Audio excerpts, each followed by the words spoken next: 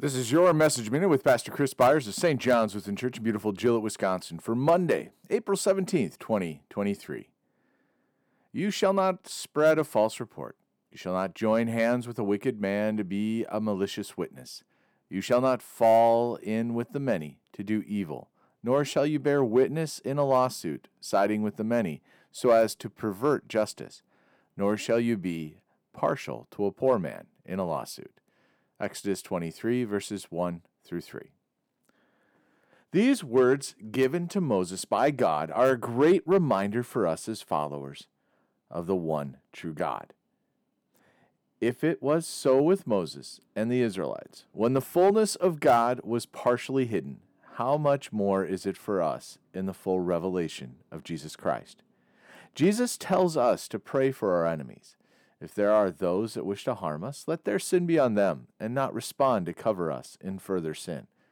Our desire would be that the Lord enter the heart of others and bring them to turn away from sin and hear God's call for them in their lives. We are to be always proclaiming faith in our words and our actions. We should flee from falsehood.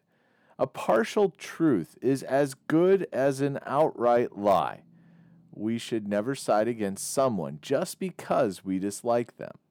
If we know that what is being said is wrong, it is wrong and cannot be justified because the outcome is better.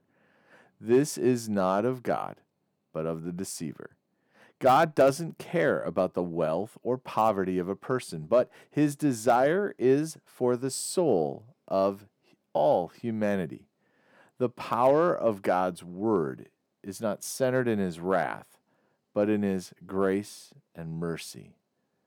Our Lord desires to be merciful to all.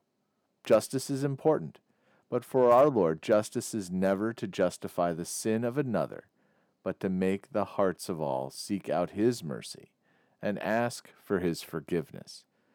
Vengeance is not for us to carry out, but it will come upon all who find themselves outside of God. We are meant to be the bearers of the good news of God. As we tell others about the saving grace of our Lord Jesus Christ and stand firm in the truth, we are to be just in our dealings and not be taking sides against others, but always willing to stand up for truth. It's our calling and our duty as followers of the one true God.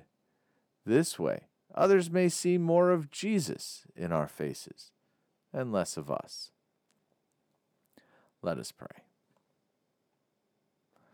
We thank you, our Heavenly Father, through Jesus Christ, your dear Son, that you have kept us this night from all harm and danger, and we ask you to protect us this day also from sin and every evil, that in all we do today we may please you. For into your hands we commend ourselves, our bodies and souls, and all that is ours. Let your holy angel watch over us, that the wicked foe have no power over us. Amen.